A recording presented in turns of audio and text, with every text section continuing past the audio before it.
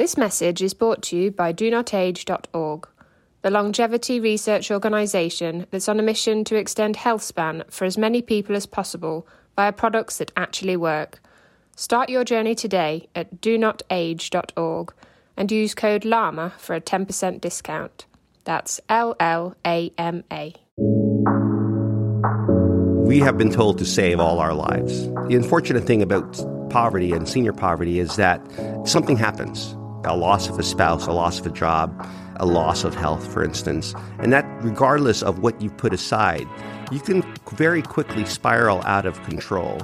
Hello and welcome to the Live Long and Master Aging podcast. My name's Peter Bowes. This is where we explore the science and stories behind human longevity. Well, we usually focus on health, diet, exercise, sometimes spirituality, mental agility or mental health when we talk about the key pillars that go into living a long, purposeful life. But what about money, or more to the point, the lack of it? 1 in 7 senior citizens in the US live in poverty. Growing old and living in poverty is a reality for many, and it is a huge problem. I'm joined by Dr. Paulo Narciso from the AARP Foundation, one of the largest public charities here in the United States. Dr. Narciso, welcome to the Live Long and Master Aging podcast. Great to be here. It's such a pleasure. Yeah, it's good to see you. And I want to talk about this very, very important issue that I think perhaps is undercovered, and that is poverty and a lack of money as people grow old. But let me just talk about you a little bit and the foundation that you work for. AARP, of course, is probably, to those of us that live in the United States, everyone is very familiar with this organization. But for our wider audience, just tell us what you do. Sure. AARP Foundation is the charity, the affiliate charity for AARP. And our mission is to have a future without senior poverty. So as you said, 1 in 7 are seniors are poor or in the poverty level. That number is probably one of the few subsets of our population where poverty actually is growing. Everywhere else we're doing well, or improving, but with seniors we are in fact going poorer. And when we have 10,000 seniors turning 65 every single day, that's a good number of people going into poverty every single day. So that's the challenge that we have is creating a future without senior poverty. Yeah, it is a growing demographic. And as I say, I think people don't probably talk about this issue as much as they should, or even acknowledge that it's a problem. Before we get into it, how did you get into this line of work? What's been your career? Yeah, so my career is actually very far away from anything to do with longevity or even in the nonprofit world. I have been an entrepreneur all my life, a technologist, had a few startups. Some of them have done very well, some of them have not.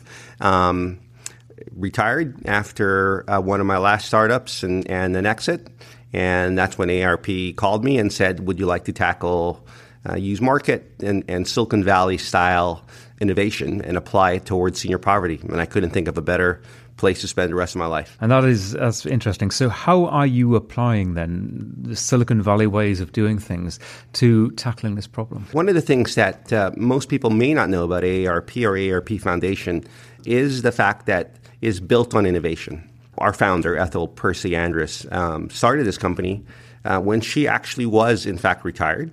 And her innovation was looking for a way to be able to provide retirement security for public school teachers. And she was, in fact, the principal of a school here in Los Angeles. And from there, only after 7 years, was able to create the organization that you know now as AARP, doing very, very innovative things that today we would think of as what we consider to be a lean startup process, right? Where we look for evidence to be able to make decisions about what we do, how we start businesses, and what particular products and services we introduce to the public. And that has been our continued DNA at the AARP and AARP Foundation, is to be able to use the same lean startup process, use human-centered design, to be able to build solutions that are based on evidence that deliver outcomes. So we're not just interested in creating new programs that are to sound great potentially from a charity perspective, but we want to be able to deliver programs that are sustainable. It means they can stand on their own without additional donations or charity, and that they are in fact delivering a specific outcome. The analogy I use all the time is if somebody wants me to start a new business and say you should start a book become a bookseller. Not Amazon, I think they've got that covered already, but become a bookseller. And I say, I'm going to sell 1 million books. And after I sell 1 million books, I'm going to give 10% of those books away to people in poverty. And that's all wonderful, and that's certainly something that we encourage. But we take it a step further.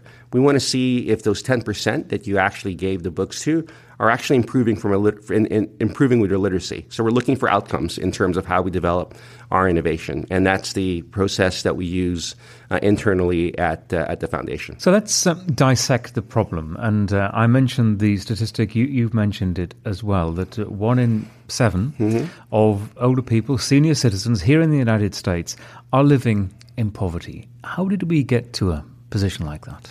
Well, that's a tough question.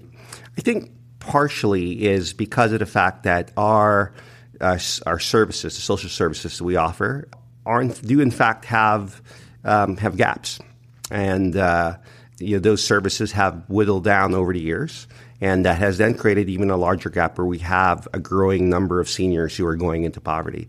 So I think it is a lot to do with policy. And a lot of that also is cultural, and those are the things that we have, and behavioral, and those are the type of things that we need to address. And so how are you addressing it? Where do you start to try to tackle and to resolve a problem like this? So we focus on 4 different areas. We focus on economic security or income security. How do we make sure that you have enough money to cover your expenses?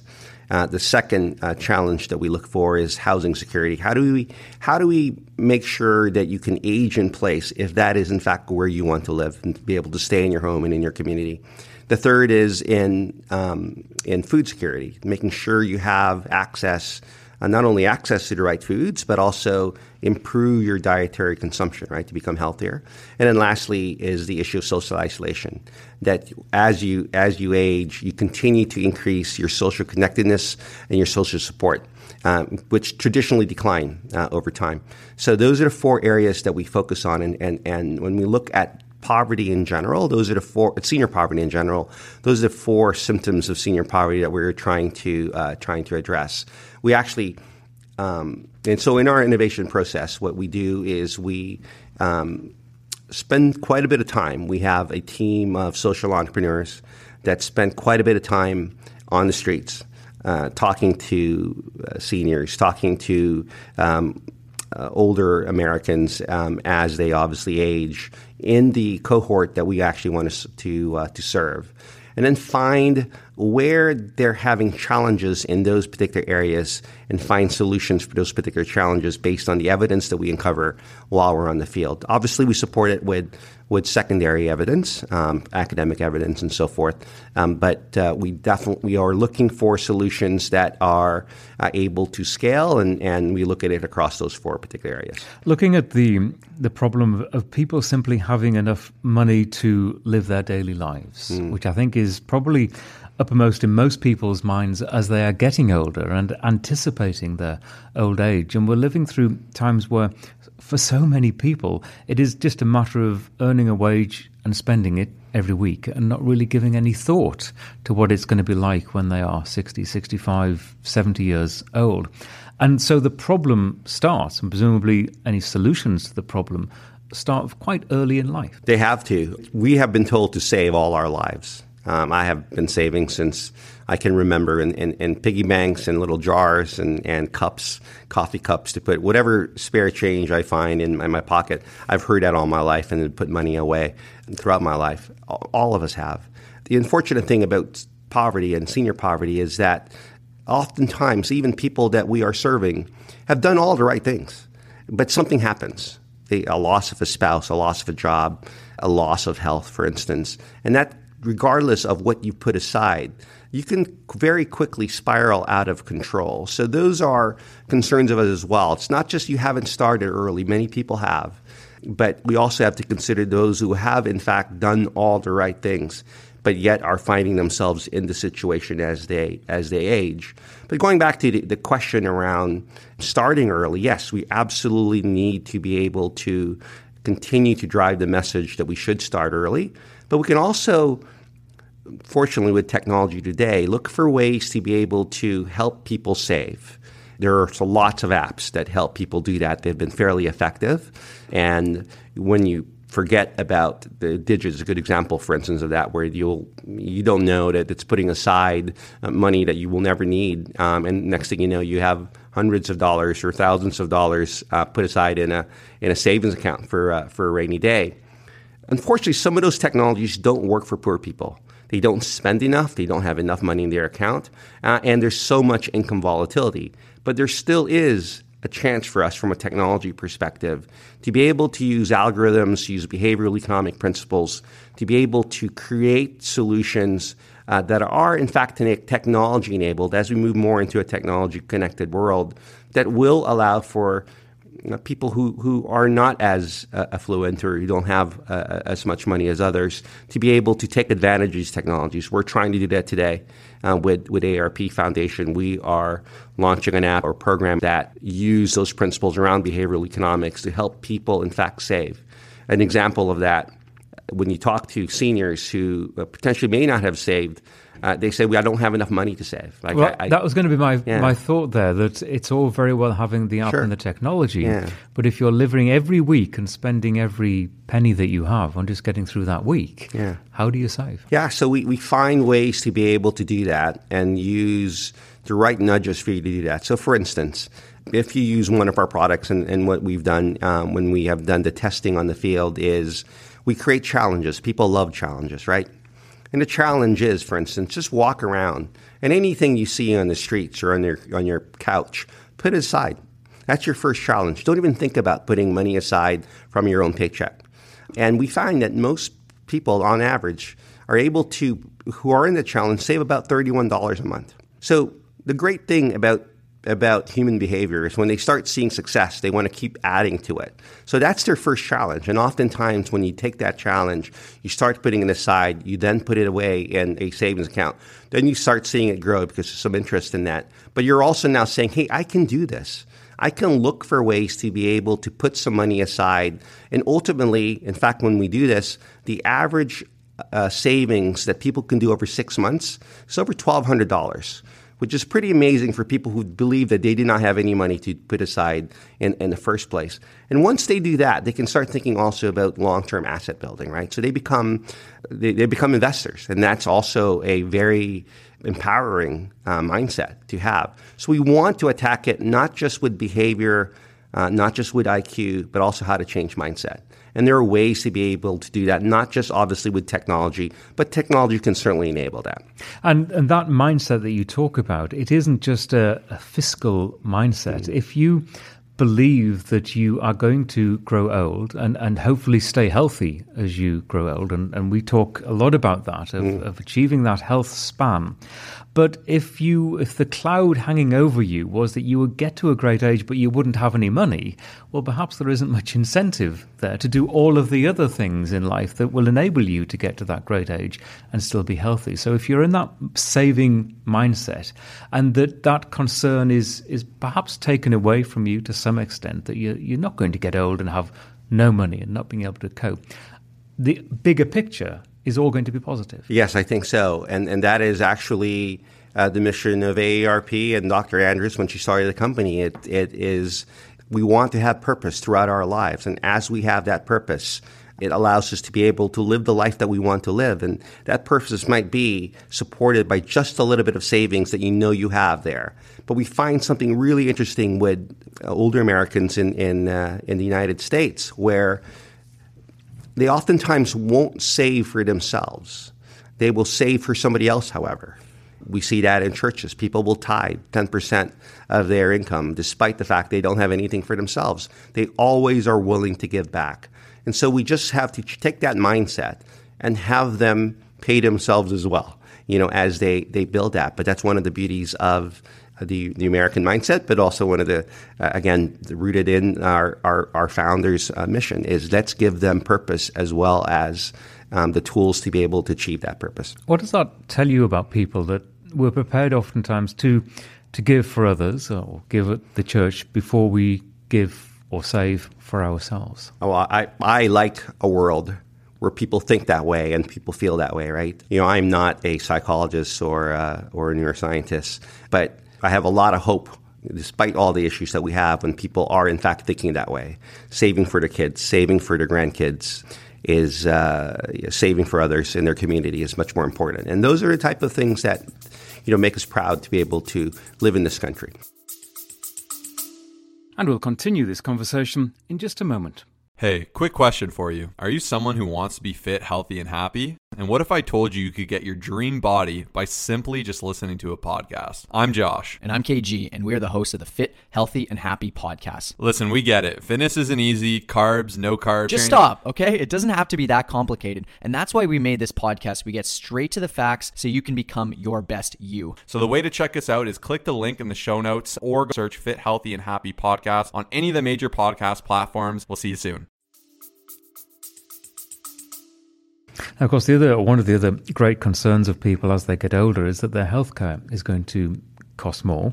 Cost more because they will be older and they believe probably will call upon the services of hospitals and doctors because they will need them, and that they will get old and they won't have the money and they won't have the coverage necessary to maintain a healthy lifestyle. Is that something that you're looking at? We are looking for the solutions that are not just long-term solutions, issues where I've got to be able to reduce my healthcare costs. In fact, today at USC Body Computing Conference, where we are today, the study that we are working with that USC has done for us is in fact focused on seniors that miss their medical appointments because they can't get there from a transportation perspective. Now, the study is obviously much broader than that. We look at social connectedness and mobility in a larger sense. But the seniors do think that, well, I'll just postpone my health care because I can't afford it at this particular time. So we do have to find solutions for that. We are today looking at those specific solutions in our innovation pipeline. How do we provide seniors the ability to be able to have a copay so that they will in fact go see a doctor?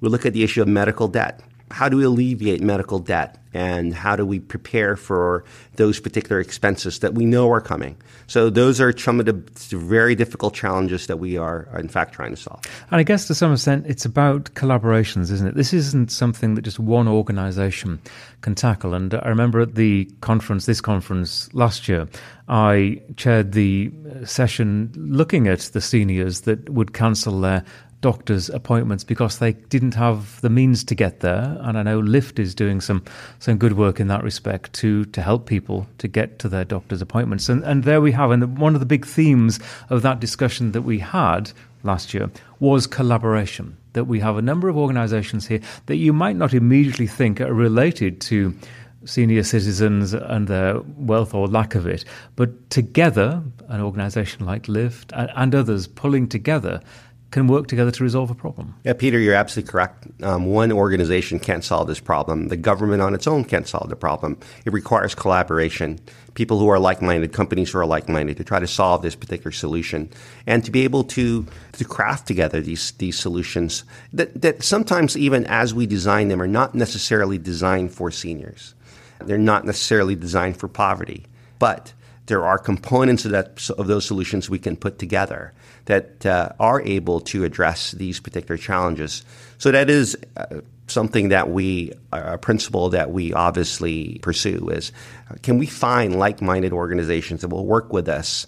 And others are looking for us as well that we can work with to be able to find and develop these type of solutions. In fact, all our innovation today, the principle of our innovation is we're not going to build it ourselves. We have to find partners that can scale and partners that can provide all the different components that will, in fact, provide that final solution. We've obviously got a global audience for this podcast, and this issue, I think, changes according to the country that you're in, and different administrations, different governments, of course, have different approaches to healthcare. And let's just say if you compare the United States with the United Kingdom, where in the United Kingdom you have a very different publicly funded health service, free at the source, whereas here it is very much dependent on the private sector. I'm curious, have you, looking, perhaps studying other nations and other ways of doing things, is there something that you've learned from overseas or other places where they approach this problem in a different way that could benefit this country? Yeah, absolutely. Obviously, from a policy perspective, which ARP focuses on, Foundation doesn't focus on policy. We focus specifically on delivering programs and solutions. But they do, in fact, inform us. And the ARP, our public policy group, has, in fact, looked at the programs that are being delivered across different countries to be able to find what might work for us and how we might be able to influence similar policies and similar changes here in the United States.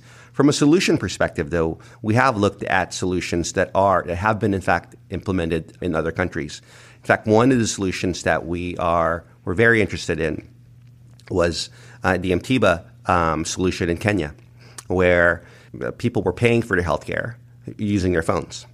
And also, the great thing about that particular solution is it also allowed people to control kind of the outcomes and the quality of that. You had to rate the service that you were getting before they were actually paid, before the provider was actually paid. So it put the control of that into the hands of those who were, in fact, in poverty. It was a solution that was delivered for people in poverty areas in Kenya specifically.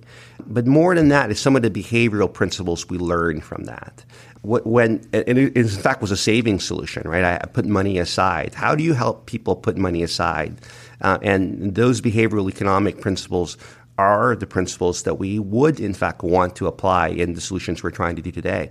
So that's one example of how someone else is doing it, another country is doing it, that we can apply it here in the United States. And of course, different cultures have different attitudes towards not only saving, but how we care for those aging populations. Yes. Japan and China, the Philippines, all the different countries, older people are revered in those particular countries, not so much here in the United States. And that does in fact impact the problem. And that those solutions and those changes will take time to be able to change culture, to be able to change mindsets, to be able to think about our seniors and how we are able to treat those and how we support them. Why is that, do you think? Why is it that there are different attitudes? And you highlight the fact that in this country, older generations are not revered or perhaps even respected as much as they are in other countries. So I don't know the answer. Neither do I. To that question, and why our mindset is very different in the United States. I can certainly guess and have my own opinions about some of the things that have occurred over time in historically our culture. But it is the challenge that we have. We have a totally different mindset. And it's interesting because even before coming to AARP, I didn't think about the issue of senior poverty. My parents were fortunate enough to be well taken care of and well off as they've aged, and their friends have. So we don't see the same. I didn't see the same thing. Then coming to AARP Foundation, working in the innovation process, talking to thousands of people, interviewing thousands of people, it opened my own eyes in terms of how I look at older people. And that is the interesting thing about poverty is it's also what I learned. It's not the person on the street that looks poor that is poor. Senior poverty, the face of senior poverty is so multifaceted and surprising. And so people that look just fine will be in this particular issue. So we have to look through those and kind of better understand how we might change our own behaviors and our own attitudes. And if we start there, I think potentially we will have a better future. I'm curious, in terms of your own life, from the work that you do, what have you learned that has perhaps colored the way that you live your life and some of the decisions that you make? So my defining moment for me and is when I was a junior and senior in high school, I got to work in a refugee camp. This is I'm going to age myself, but this is the time during a lot of the Vietnam refugees and Laotian Cambodian refugees coming through. And I had a chance to work in a refugee camp. They put me in a job, which I thought was a great job, which was in refugee camps, at least back then, I don't know how they are now, as people are applying to come to different countries, they create little villages that mimic that particular country. and houses that look the same as you'd see in Main Street, USA. I was the bank teller in that little town, and my job was to help people open bank accounts and to help people actually start businesses. Right, a lot of people wanted to start businesses. What I learned and what really motivated me was, here you are, you have a person that has just left everything behind, and they're now here, or they're not even in the United States yet. So they're still living in a refugee camp, but they were so positive about their particular future and were so resilient, and they wanted opportunity, and they wanted to be able to start their own businesses and do things anew. That is something I've learned the rest of my life. Is one is the resilience of people. Two is the desire for opportunity, for economic opportunity, and how do I create that? So as I've started my businesses, my number one goal was not how much money we put away. It was I measured our success based on how many employees we hired. So that's what's probably kind of colored my my lens as I've gone through my career. With perhaps the thought that ultimately it isn't about money. That's right. It isn't about money. Well, we come into this world with nothing, and we leave oftentimes with nothing. But that isn't the key assessment of how we've lived our lives. That's right. And what you'll see, and what I saw in the refugee camp was about family. It's about connections and about the community, and how strong those bonds were. For them at that time, just being with your family was success, right? Taking it a step further and going to the United States and opening up a shop and things of that nature was icing on the cake. But for them, it was about community, and that's also something I've learned. I just want to ask you, I know you're an athlete, or you have been an former athlete, yes. Former athlete, an Ironman competitor, yes, on several occasions. Yes.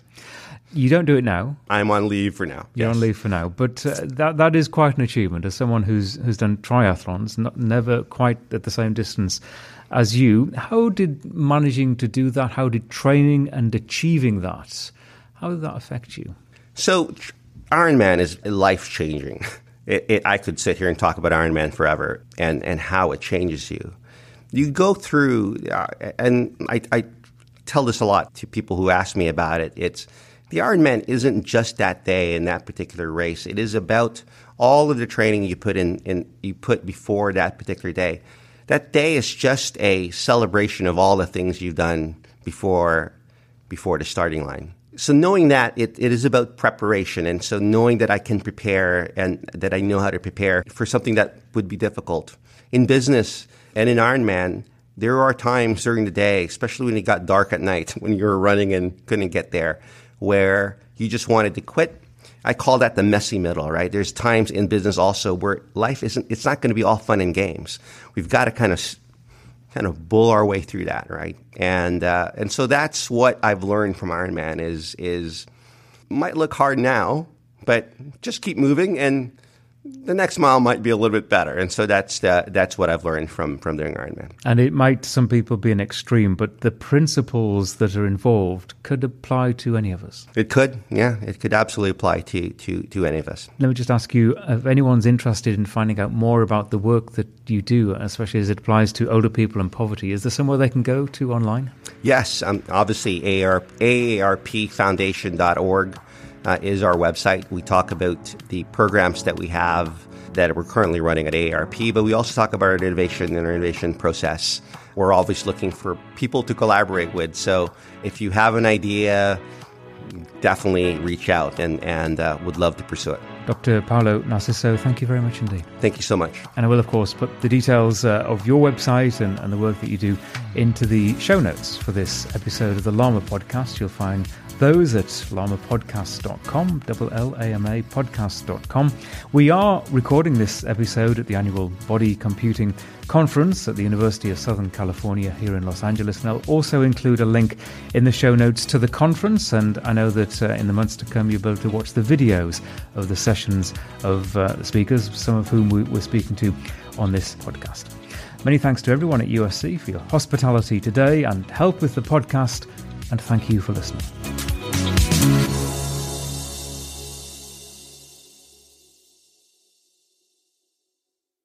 FlexBeam is a portable red light therapy device that's now being used by leading athletes, including the Norwegian tennis player Casper Ruud. Whenever you put the FlexBeam on, you feel it starts to work right away. I need something that can help repair all the fibers that I have broken in the serves. The infrared lights penetrate your skin and makes the muscle tissue recover faster. FlexBeam, I keep it with me all the time. Recharge Health is offering Llama Podcast listeners an $80 discount on the purchase of a FlexBeam device. Go to the website recharge.health and use the code LLAMA at checkout. That's LLAMA. You'll also find the link in the show notes for this episode.